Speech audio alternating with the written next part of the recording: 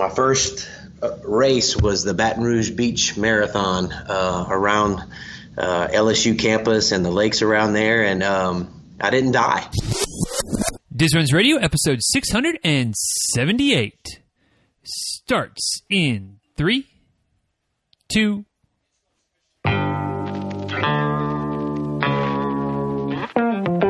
Welcome back to Diz Runs Radio, where I talk with runners from all corners of the running world about running, life, and everything in between. I'm your host, Denny Cray, and it's just about time to head out the door for an easy run and a great conversation. So if you're ready, then I'm ready. Let's get started.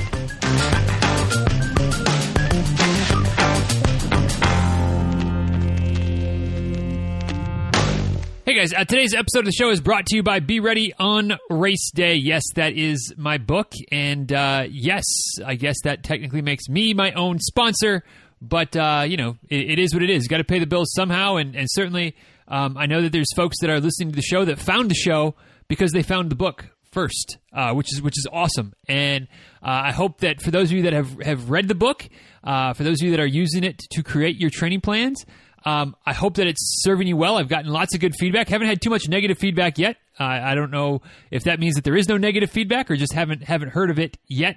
But if you haven't heard of the book yet, BeReadyOnRaceDay.com is the website, and you can also get it on Amazon, Kindle, things like that. But the reason I wrote the book is because, if you listen to the show very long, I don't like one-size-fits-all anything, especially when it comes to training plans. And so I went ahead and wrote the book for those that maybe don't want to work with a coach, maybe don't have it in the budget right now to hire myself or another quality coach to help you prepare for a race, but you also don't want a one-size-fits-all plan. So you take the book and actually write your own custom plan. Basically, I tell you everything that I do as a coach, and then you just put it into practice. And I like to think it's pretty easy. I know it's an easy read. I like to think it's a pretty easy implementation. It's not too technical. You don't have to overthink things. Just follow the steps, follow the process. And that's what the book is all about. So if you're interested in that, maybe you got some races coming up, later this year you need to start training for, or get a little more serious about your training for, or maybe you're already starting to look towards 2020 and you want to put a good plan in place to have yourself ready to, chase down that BQ, that new time goal, that new PR, whatever it might be. Be Ready on RaceDay.com, or just search for Be Ready and Race Day on Amazon. And hopefully I can help you on that front by helping you learn how to write your own custom training plan. So check it out if you're interested. If you have any questions, let me know. And without any further ado, let's go ahead and dive in to today's episode of the show. Hey guys, I honestly don't know how to properly introduce today's guest because after doing a little bit of research / internet stalking around his website, for lack of a better term, I was left a little bit speechless because his first organized race, as far as I can tell, and we'll get into this, so maybe I'm mistaken, but his first organized race was actually a full marathon. And then, eventually he decided to do ultra marathons. And so his first ultra was then a 100-miler. So talk about a guy who starts, just jumps off the deep end, like really, like who does that? Well, today's guest is who? David Terrio. That's the guy. He does all these types of crazy things. So, David, thanks for joining us today, and welcome to the show. Looking forward to hearing a bit more about some of those adventures and maybe a few others as well. Yeah, man, glad to be here. Thanks for having me. Yeah, and guys, if you want to check out some adventures, there's no way we're going to get to all of them because there's, like I said, speechless. Looking around a website, just ridiculous. But Terrio, as in his last name, .run. What a great handle. But let me spell that for you. THERIOT. So kind of like The Riot. TheRiot.run if you want to look at his website. All of the things there, race reports, gear reports, lots of cool stuff there. You want to follow him on Instagram, it's at Riot Dude, but the O, if I'm correct here, is actually the number 0. So it's RI, the number 0, yep. TDUDE on Instagram. And as per usual, I have everything linked up in the show notes. DizRuns.com/768 is the link that will get you back to the show notes today. We'll find some photos and have the links and all those good things about that we talk about today with David and anything else that makes sense. We'll link it up there. DizRuns.com/768. So, David, the way we always start off each episode of the show is with a pretty simple question that for some folks it's a little bit difficult to answer. And if I had to categorize, I would say that the ultra marathoners among us tend to have maybe a bit more difficult time with this question just because there's more options available. But the question, like I said, simple to answer or simple to ask, maybe difficult to answer, but here it is. What is your favorite distance to race and why? All right, man. I'm going to have to say, as of right now, the 100-mile distance. I love the process of preparing and getting things ready and logistics and then just executing it and going through all of the stuff that has to do with a 100-miler, all of the suffering and the pain and then the highs and the lows and everything else and the feeling of getting to the finish line. So that's where I am right now. I've got one 200-miler under my belt, and I don't know, it may change once I do another one, but for right now I like 100 miles. Only an ultra runner would be somebody that says, I love the 100 miles because I love the suffering and the pain and all of the stuff that leads up to that moment of completing it and that success there. But like I said, some crazy races. We'll get into some of those things as we go along. But curious, and I know a little bit, like I said, from looking around the website, but you haven't always been a runner. So how did you kind of get into this whole crazy sport that we all know and love? Yeah, it's kind of it just kind of happened. I wrestled in high school, and then after high school, I got into jiu-jitsu and things like that. And the only running I did was just for cardio or to cut weight and things like that. And in 2009, I was training jiu-jitsu, and I zigged when I should have zagged. I did the wrong thing, and I blew my ACL, and it was we heard a pop, and it was bad, and I was still trying to run. I was still trying to train, and when I discovered that my ACL was actually blown, I had to have ACL reconstruction surgery. And December of 2009, I had surgery, and I wanted a goal to help rehab my knee as quickly as possible. So I just set this kind of arbitrary goal. I enjoyed my runs, but like I said, they were just for cardio and to cut weight. So I said I want to run a marathon within a year. And I had never run a 5K or anything else like that. And I think the furthest I had gone was like 7 miles or so in just running. Mm-hmm. And so rehabbed the knee, man, and sought some help and started training. And my first race was the Baton Rouge Beach Marathon around LSU campus and the lakes around there. And I didn't die. So it hurt, but I liked it, man. I liked the process. So I just kept went back and did 5Ks and some 10Ks, half marathons, some more marathons, and just went from there. I just fell in love with it. I did a little bit of jiu-jitsu since then, but never really went back. Just been running since. Wow. Obviously, it's a little bit backwards from what a lot of people do as far as working their way up to the marathon. You just dove in right off the deep end. It sounds from hearing you talk about it that it was, kind of pretty smooth sailing. But not only first race being a marathon, but coming back from ACL surgery, full reconstruction, building all that comes back after that. I'm an athletic trainer by trade, so like I've worked with plenty of athletes coming back from torn ACLs, and it's often a little bit slower process than people hope that it's going to be. How is kind of combining both of those things of coming back from major knee surgery and training for a race that I'm imagining you didn't have anything, any idea what you were really getting yourself into. Was it as smooth sailing as you made it sound? Well, I mean, it was tough. I mean, there were so many unknowns because luckily I sought the help of we had a track club where I lived in Morgan City, Louisiana, and sought the help of the coach of the club a little bit. And it took a while. Luckily, there was no other damage to the knee except the ACL. There was no the meniscus was fine. The cartilage, everything was good. It was just a blown ACL. So it was a little bit easier to rehab from. I tore my ACL again later on. We can talk about that. That one was from being on a trampoline. It was much worse. But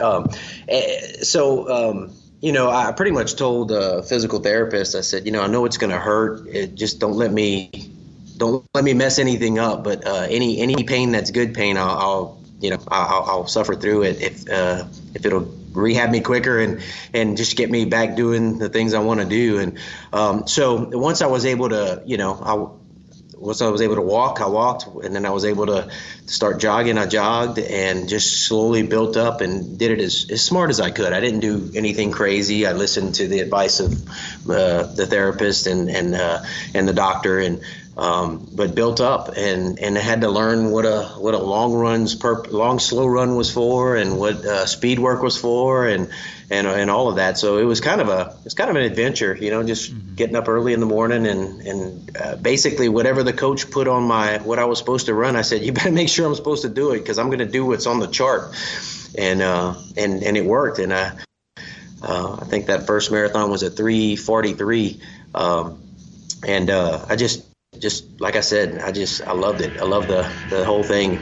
The Baton Rouge Beach Marathon is a double, it's a double loop.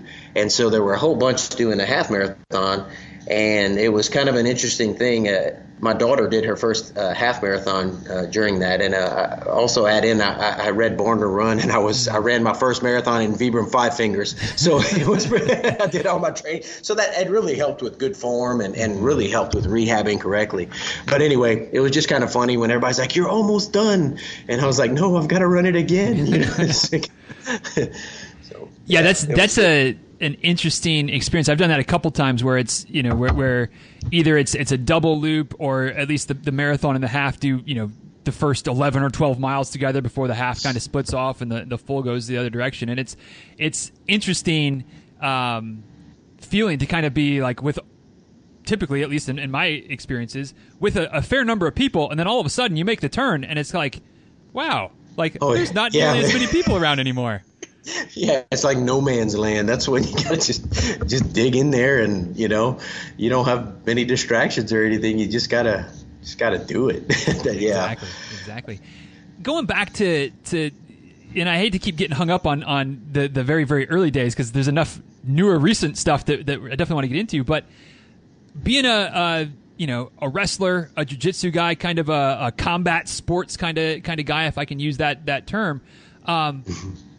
Why wasn't the goal to get back onto the mats, back onto doing jiu-jitsu after the ACL injury? What was the draw at that point? Or was there, can you even put your finger on what the draw was to say, you know what, I'm going to kind of leave this combat stuff in the past and switch more to something that I'm still pretty new at, and go into the running side? Yeah, I guess my concern was because I love the running. I just kind of fell in love with it. And look, I still miss jiu-jitsu. In fact, I live in Oklahoma now, and I've been eyeing a local jiu-jitsu gym, thinking about doing that as some cross training. But I think my concern in the beginning, and even still now, is I'm enjoying ultra running so much. And I've always got a goal race in mind. I always have my A race I'm training for, and I don't want to do anything that'll tweak a knee or mess, do anything to mess it up. And I guess that's kind of my big concern. I'd have to go in and just be really careful not to mess up my knee, so that it'll keep me from doing what I've fallen in love with. So I have a feeling I'll end up doing it again. I just need to be, I'll just have to be really careful and be confident that I won't destroy my knee again.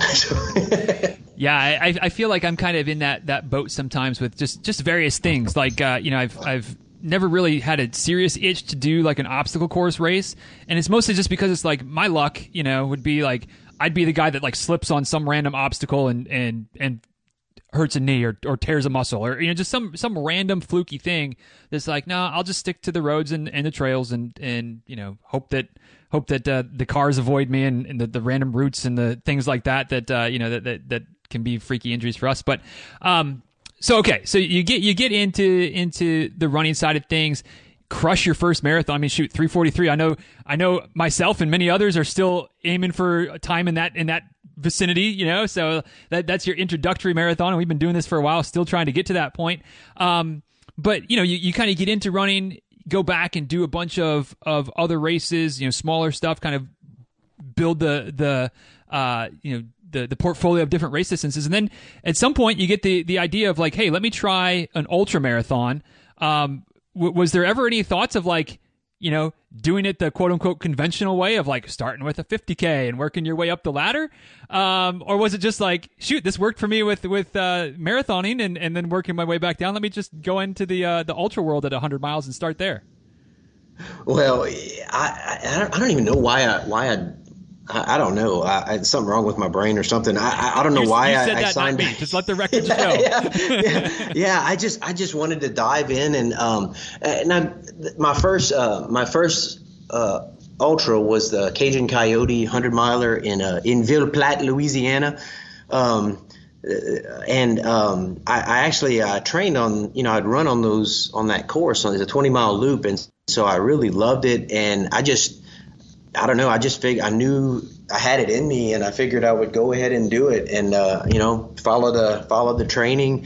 And it was a booger. It was tough, man. It wasn't easy, and I had to, it's 100 milers, and they just scrub you to your core, and you find out what you're really made of. And I don't know. I just decided to do it, and I did it, and then went back and did some of the other ultras, lower distances, still ran some marathons and things like that. But I just fell in love with that, just that feeling, that process, the finding out what I was made of and what I could do.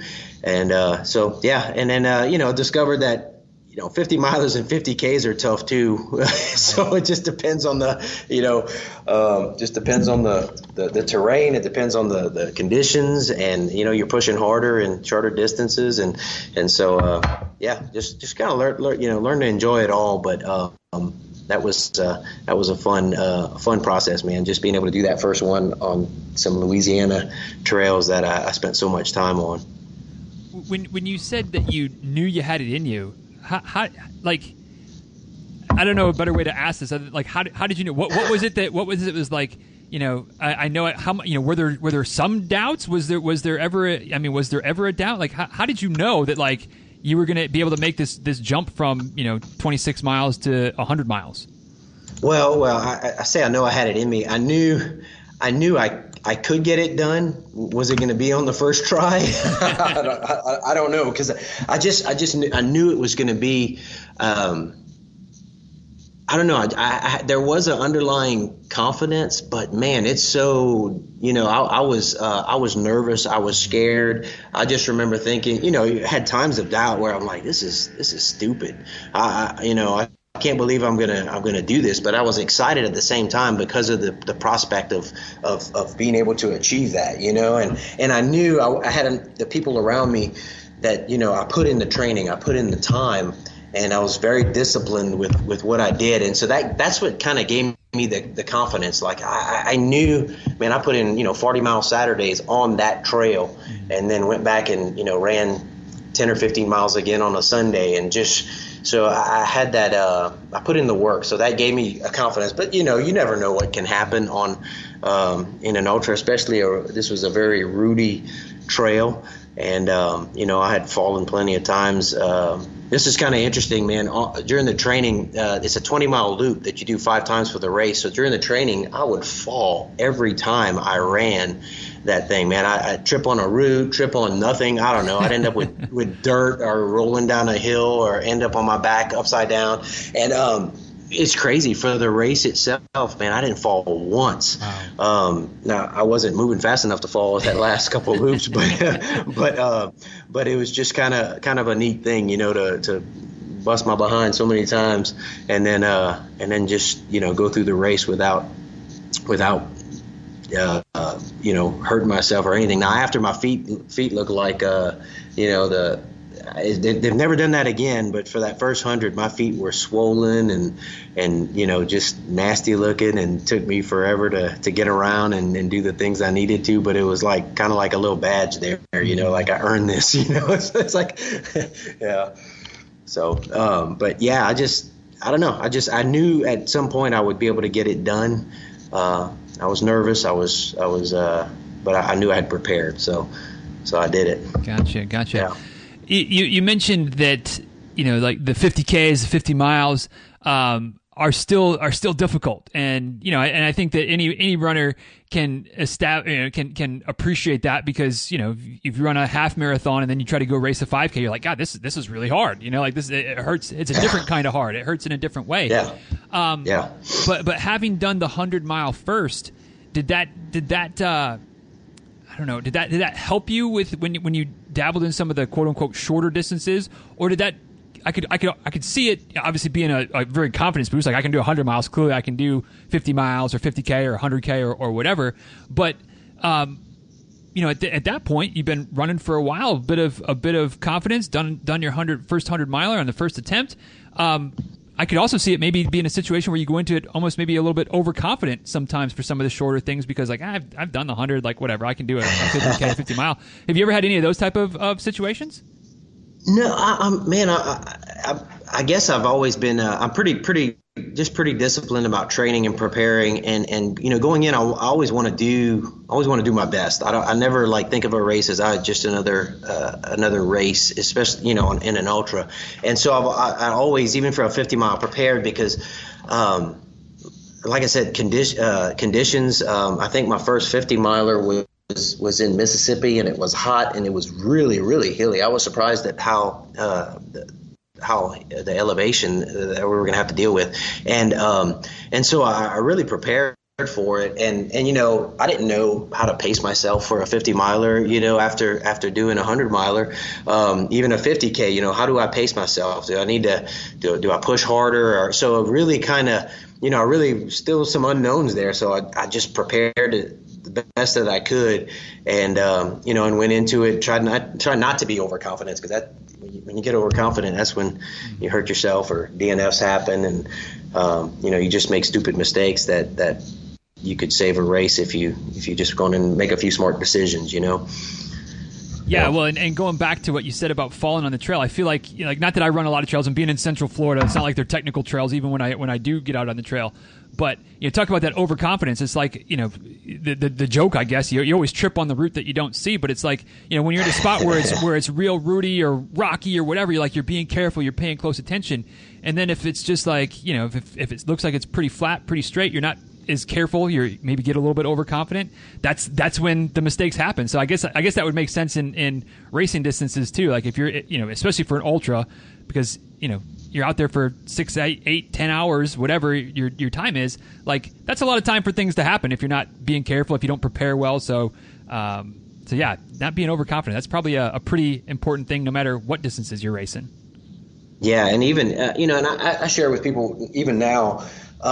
Any ultra that I'm in, from a 50K on up, there has never been one that I've run where I haven't had a time where I'm thinking, man, this hurts. Why am I out here? This is dumb. I could just shut it down right now. Every single one of them. Because the distance may be a little shorter, but the effort is a little bit, a higher effort level. And so it always ends up hurting at some point, man. And so you just, push through and, learn that this is temporary, and you're going to come out of it. And man, even for a 100-miler, sometimes it's like at mile 25 or 20, and the pain is there, and it's terrible. And you're like, golly, I still got 80 miles to go, 75 miles. But you just, with the experience, you kind of know that, okay, this is really bad. I'm not feeling good. I'm cramping. Something's hurting that's never hurt before, but it'll pass. It'll pass. I just need to keep doing what I do. And so yeah, it's they all hurt. They all hurt.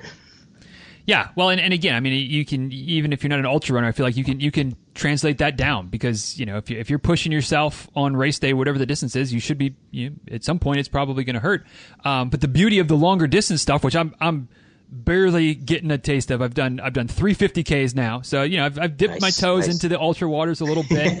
After years of saying never ever ever, then now it's like 50K, and like I haven't signed up for anything yet, but like I could see a 50-miler at some point in the next couple years, maybe. Which is, I'm on that slippery slope towards craziness, like you have just embraced. But it is interesting to me how in the longer races, it's you have those points where like, this really sucks, this really hurts, this is not, why am I doing this? But almost inevitably, especially if it happens early enough, which you don't want it to happen early in a race, of course, but if it happens early enough, like, you come out of it. And when you think you couldn't hardly take another step and go another mile, all of a sudden, you find yourself running again and like feeling good. And it's this crazy roller coaster. Yeah. And so when you're, for you specifically, David, I guess where I'm trying to get to with this rambling question, when you're in those down moments, other than the fact that you can rely on your past history and know that if I just keep going, things will probably come around. What kind of mental tricks do you play, or what kind of things do you do to help you on the mental side to keep going in order to hopefully come out of this low patch and start getting back to feeling good and being able to run again, for hopefully a good chunk of the race that's still in front of you? Yeah, man, that's a good question. It's a little different depending on the headspace I'm in. I've run 100-milers and I do a lot of them with just no headphones or anything like that, just to try to stay in the moment and stay in touch with my body. The first thing I do is always kind of, is what can I do now? What can I do to help this? Maybe I'm low on nutrition. I need to eat something else. Maybe I'm getting a little dehydrated. Try to manage what, just those practical things, and to help with that. But also, I think my mantra for my first 100, and I don't even know where I got it from, but I think was something like, as the miles get longer, I get stronger, or something like that.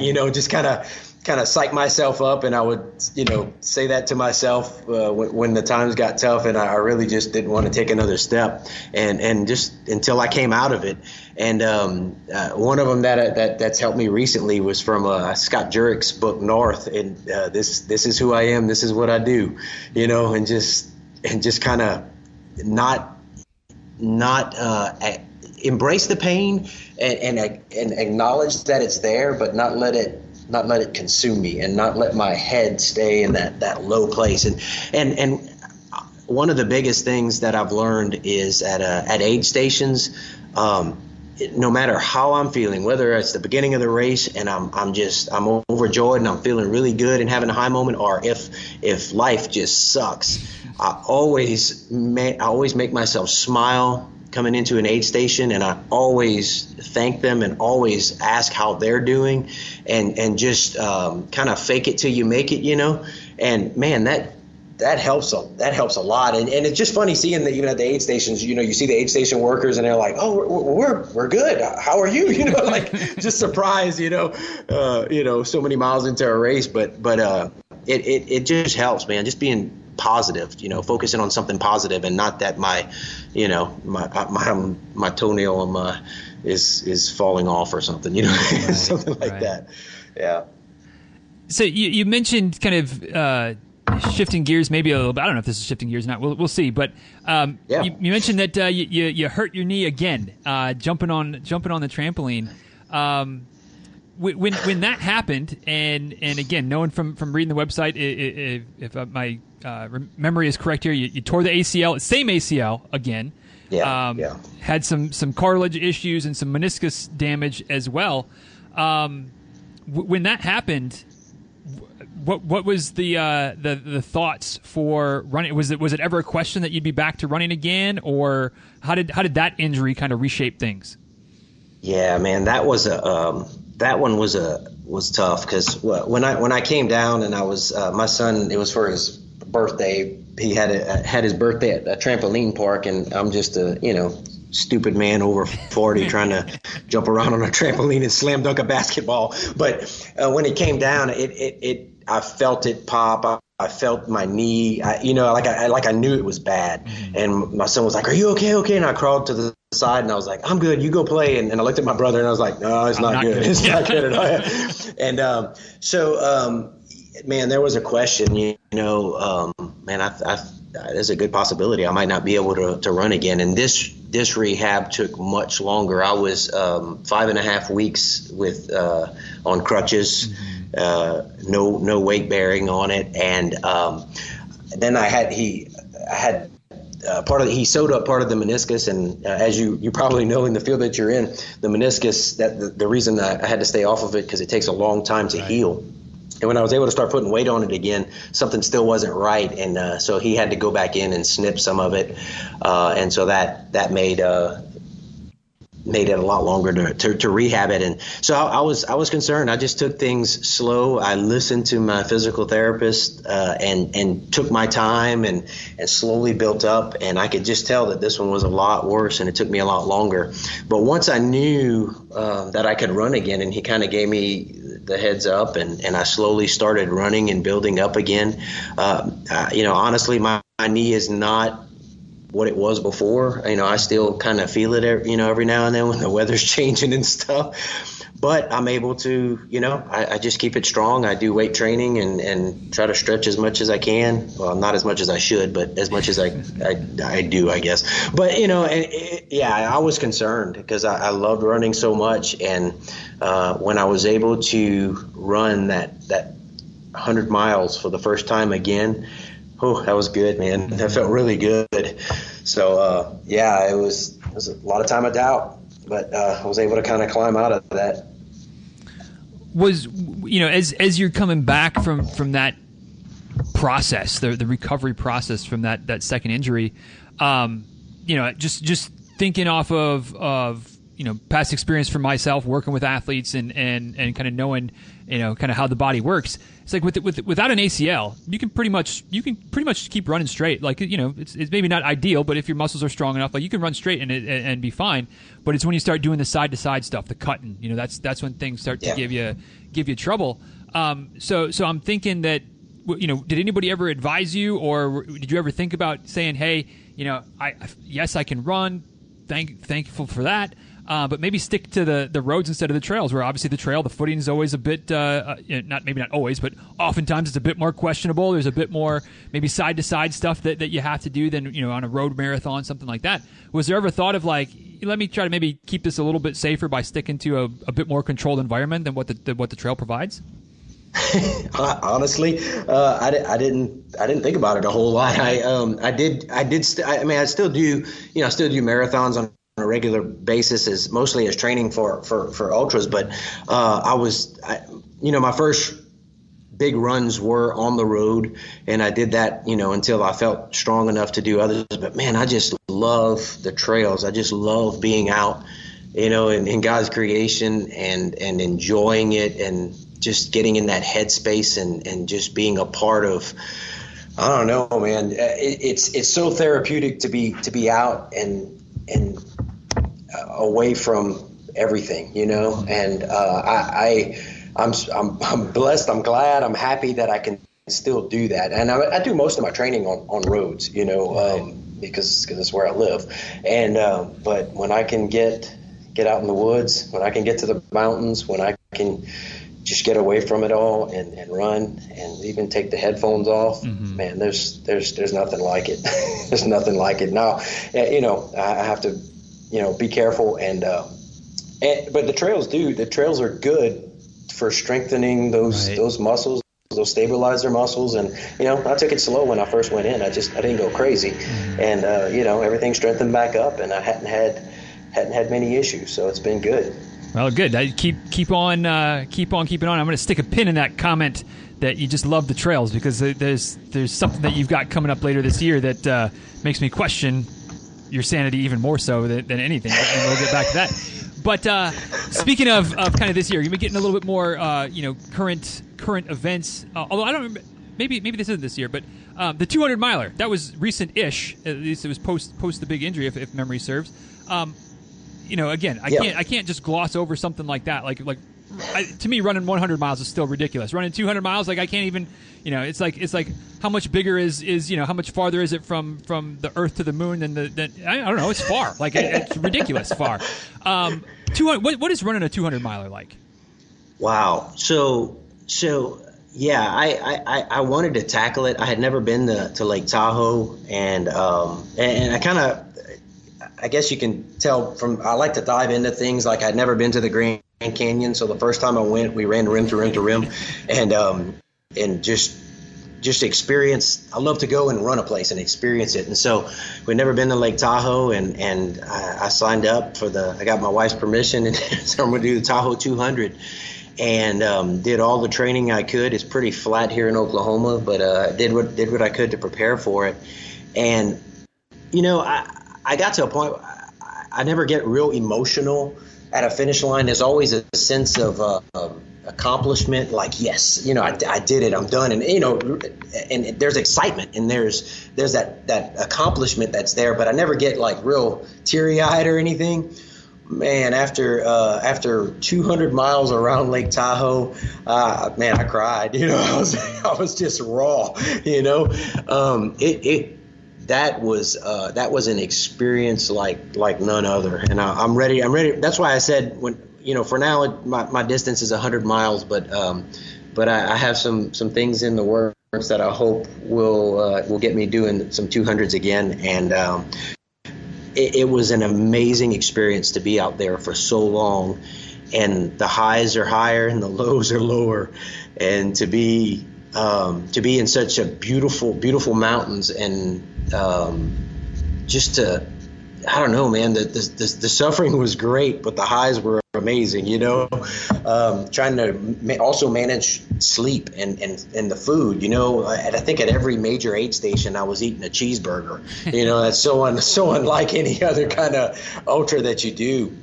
And you've got, unless you're, crazy like Courtney Dauwalter or something, at some point you gotta sleep, and I think I slept 3.5 hours total during that 200 miler, but so it's just a whole different level of fatigue, whole different level of management. I learned a lot, and there are some things that when I do it again, I'll sleep, do some planned sleep instead of, I have to sleep or I'm going to fall off the mountain. Man, it's just amazing. And they, Destination Trail and Candace, they do such an amazing job of putting these races on. It's so organized. You're wearing a spot tracker, so it was kind of neat afterwards to find out. I'm an IT director at a school, to find out all the people who were following along and watching my progress, and it was really a cool experience all the way around, but definitely a tough one. And then I was trying to get my qualifier for Western States, and so I did the 200 mile. That was September of last year, and so to get my qualifier in, almost exactly a month later, I did the Arkansas Traveler to get my Western States qualifier, and I wasn't fully recovered, and but I got it done, and I hit a pretty good low on that, and wasn't having a whole lot of fun, but got my ticket for the Western States Lottery and ended up getting in, so it was worth it. Yeah. Well, that's you did what you had to do, and you're one of those people that, again, that those that have entered the lottery every year for the last 6, 7, 8 years and not gotten pulled, or you're going to shaking their fist at you.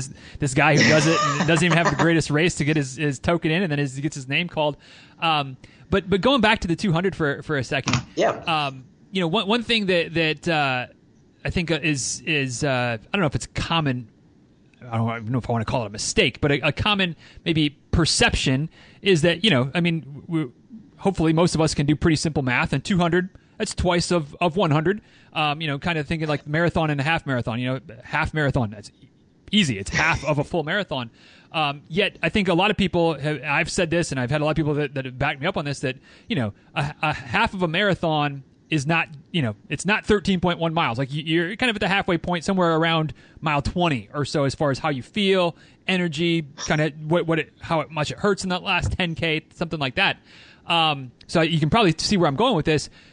Compared to a 100 miler, is a 200 miler like is it double? Is it quadruple? Is it exponential? Like what is the difference from your experience between quote unquote only running 100 miles versus doing a 200 mile plus event?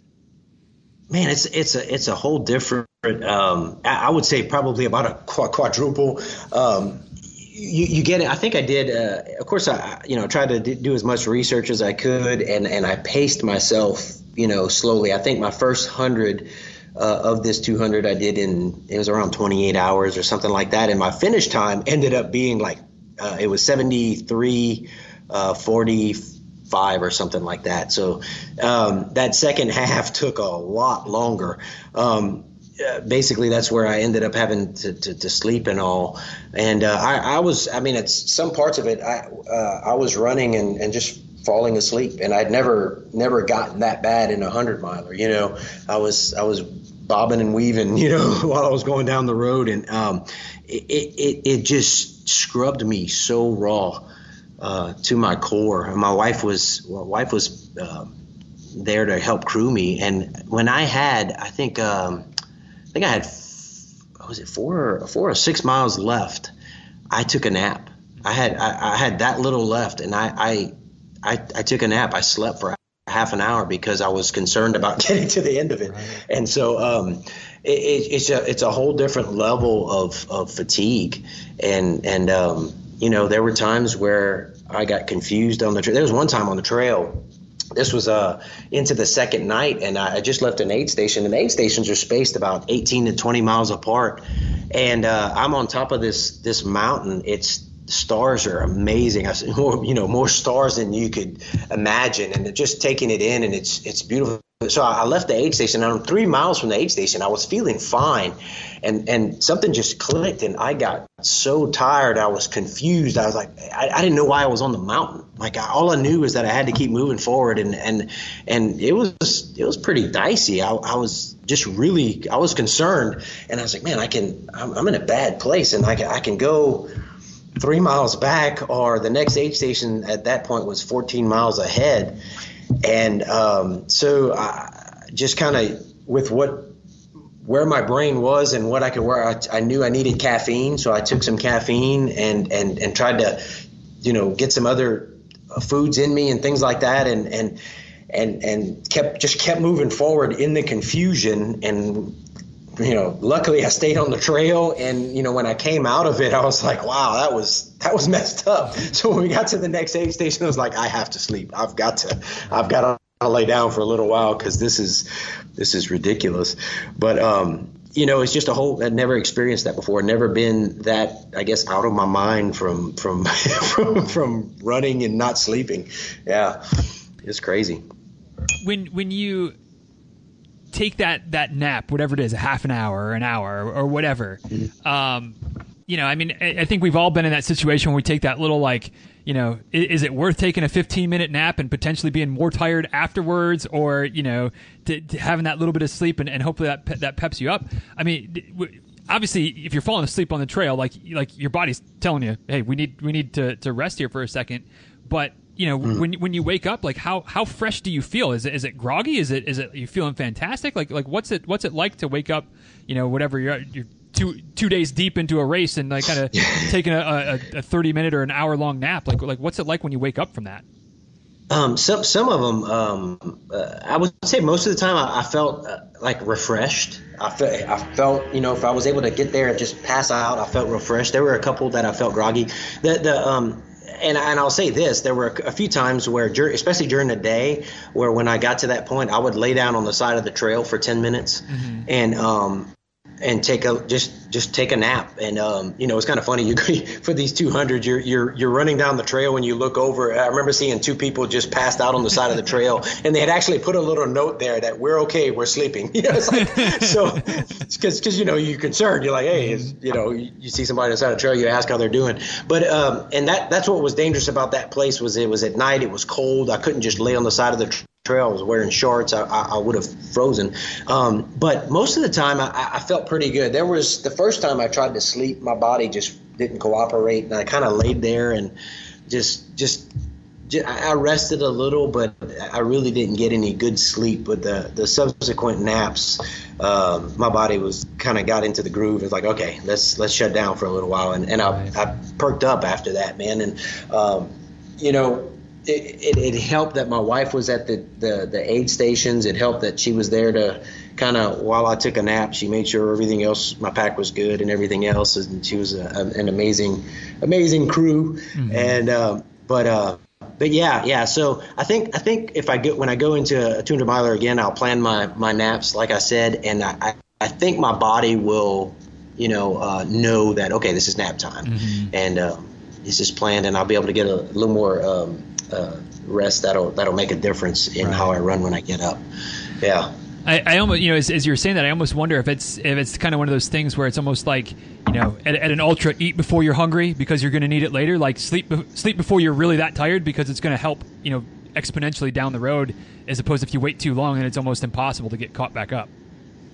Yeah, there was a guy in the first 50 miles. Is Taylor Spike. He's a crazy guy. He runs all kind of good races. He'd be good to get on here. But he was taking a nap early on, and I saw him, and he's like, "I'm just taking a nap," and I was like, "All right." Well, he ended up placing third place he passed me up later on, just flying while I was falling asleep on the trail. He napped strategically, and he was able to stay alert, stay awake, and he wasn't bobbing and weaving, like I said, on the trail. He was able to, stay alert and make his time on the trail much more productive. So yeah, that's a valuable lesson I learned for me. I can't just run it straight through. I've got to get some sleep. Yeah. Well, I think I would need some sleep too. It's 200 miles, ridiculous. But this year, you ran Western States earlier this summer.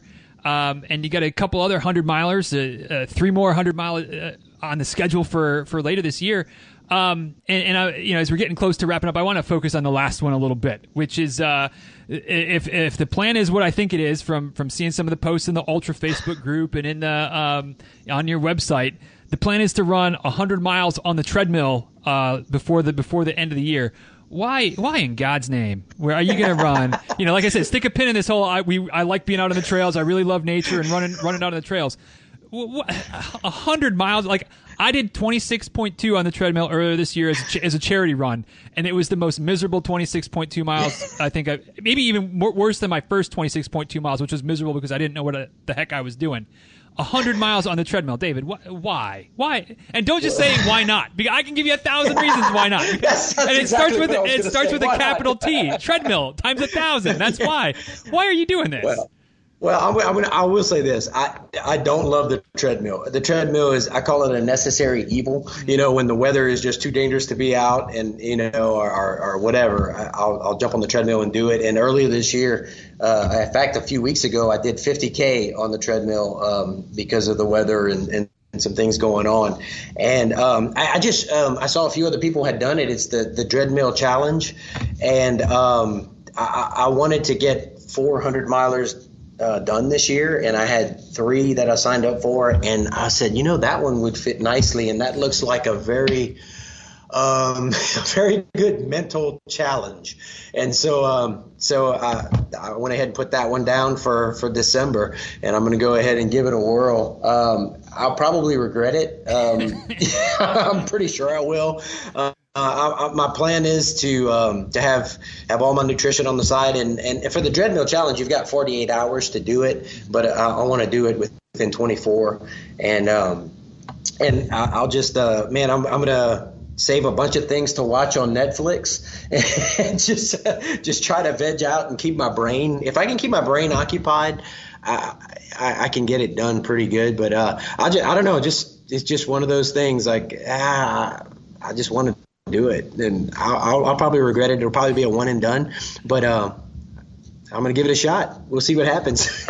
The question will be after it's said and done, which beat you down and made you more raw, the 100 miles on the treadmill or 200 miles in around Lake Tahoe? Because goodness gracious, that treadmill thing, like even you think I'll be all set. I'll have all these things to watch on. No, like, I don't know. My experience, I don't need to color yours, but that's going to be I would say an adventure, but it's going to be the opposite. It's going to be an anti-adventure, I think, for you. Yeah. Like I said, I'll end up. It's gonna be a different kind of suffering. So I don't know. We'll see what happens, but I'll get it done unless I hurt something physically. I'll get it done, but man, it's gonna be something. So we'll see. Maybe I'll live stream it or something. So if somebody with less of a life than me that wants to watch a dude run 100 miles on a treadmill, they can. I don't know. We'll see. Yeah, I'll tell you, I did that when I did mine, and I said, just a marathon. But like I said, it was trying to raise some money. I'm doing a race for the Leukemia and Lymphoma Society. So I was like, this will be a fun way to fundraise a little bit, and it was. I mean, it worked out great. Got a good chunk of donations for it. But yeah, it was surprising. And a lot of them are listening right now. How many crazy people were just like, I've got nothing better to do on a Friday morning than to watch some clown run on a treadmill for 26 miles. And I mean, they tuned in early. They stayed the whole time. Some of them stayed the whole time. A lot of people were checking in and out throughout the day. So you might be surprised if you throw it up on a live stream, how many people literally have either have nothing better to do or are just so amazed that like, wow, this is really happening. The people will keep checking in. It's a little crazy. Yeah, that's cool. It might be good motivation, to know somebody's watching. So. Tell you what, that idea may have crossed my mind a few times to just hit the stop button, but knowing that there were people there, like, yeah, it keeps you going. So as we're getting to kind of the point of wrapping things up, and there's so many things that I feel like we could have covered and either glossed the surface or skipped over altogether. But I like to close on what I call a philosophical question, David, which is really a fancy way of saying it's kind of like the introductory question, just something that's pretty simple, pretty straightforward, and pretty open-ended and allows you to just kind of take it whichever direction that you want to go. But I'm curious, at this point in your running career, and all the distances, the races, the things that you've done, I have to feel like running has probably taught you a few lessons, or your experience with running has taught you a few lessons that you've been able to play out into other aspects of your life. I know that I feel like I learned every lesson I've learned in the last 10 years. I feel like it's been rooted in my running journey. Is there a lesson or two that you could kind of share to leave us with today, as far as what you've learned from running that's maybe carried over into other aspects of your life as well? Yeah, man, without a doubt. We all face, life is life, and if anybody tells you that their life is perfect and they never have any ups and downs, they're crazy or they're lying. And through running, the ups and downs, especially some of the longer distances, I've learned, and I've learned, and what I want to tell others is that you just have to keep moving forward. You have to trust, that you are where you are for a reason, and you have to keep moving forward. In a race, sometimes you don't know what to do. You don't know why you're hurting. You just got to take that next step, and you just keep moving and know that it'll get better. Things will feel better. And in life, sometimes life is tough, and life just, you get to a point where you're sitting there and you're like, this stinks. I don't know what to do next. I don't know where I'm going. And you don't have to have all the answers. You just got to keep moving forward, I'm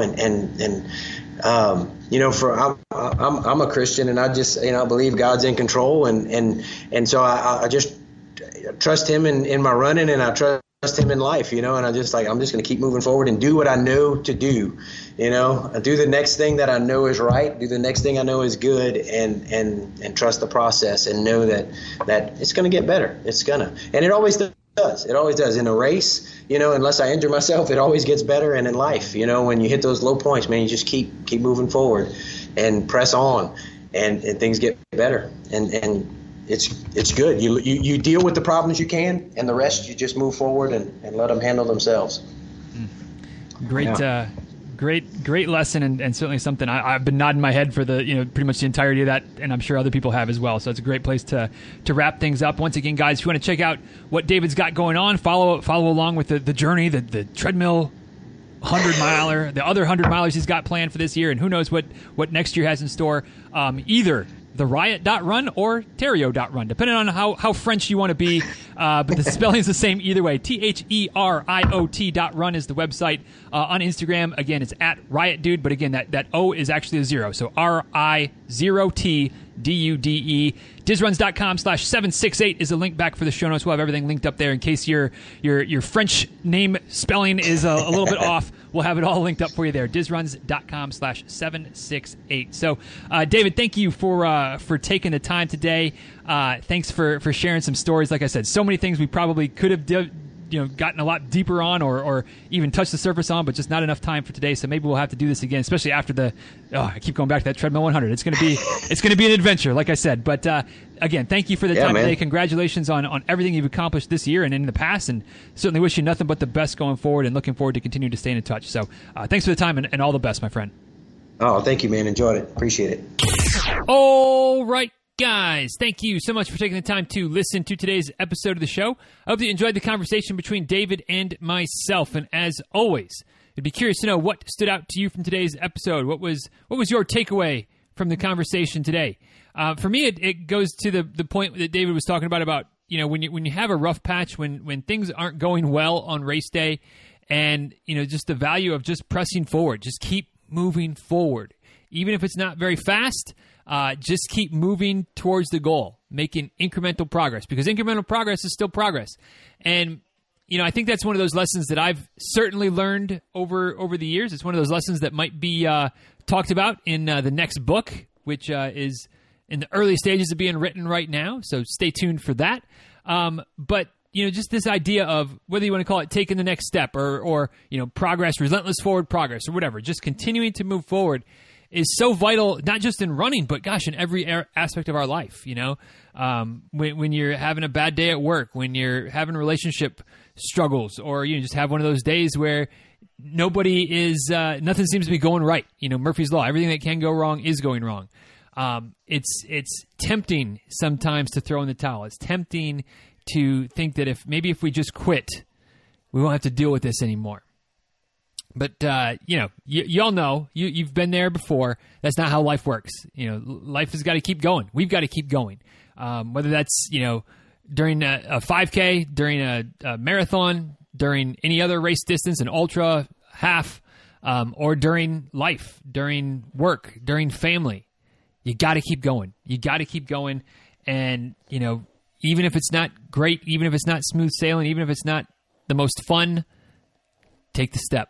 Keep moving forward. And so when David was mentioning that and how that, you have to go through those phases, those stages in a 100-miler, that's all I could think about was not only do you have to go through that in a 100-miler, but you have to do that in every other race distance and in pretty much every other area of life as well. So it was a big time takeaway for me, something that I know and sometimes still struggle with, if I'm honest. Not just giving up, but just keep moving. Just try, just whatever. Baby steps. Got to crawl before you can walk, and walk before you can run. So keep moving forward no matter what life or running throws at you. That's my takeaway. What about you? What stood out to you from this episode? As always, love to hear those types of things. So you can send me a DM or a message or whatever, a tweet, a reply on either Instagram or Twitter. I'm at DizRuns in both places. You can also send me an email, dizruns@gmail.com. And if neither of those modes of communication really gets you going, you can also head over to the show notes for today's episode, dizruns.com/768. There's photos, there's comments, there's links, there's all of the things there. And you can scroll down to the comment section and leave your own feedback, leave your own comments on today's episode of the show.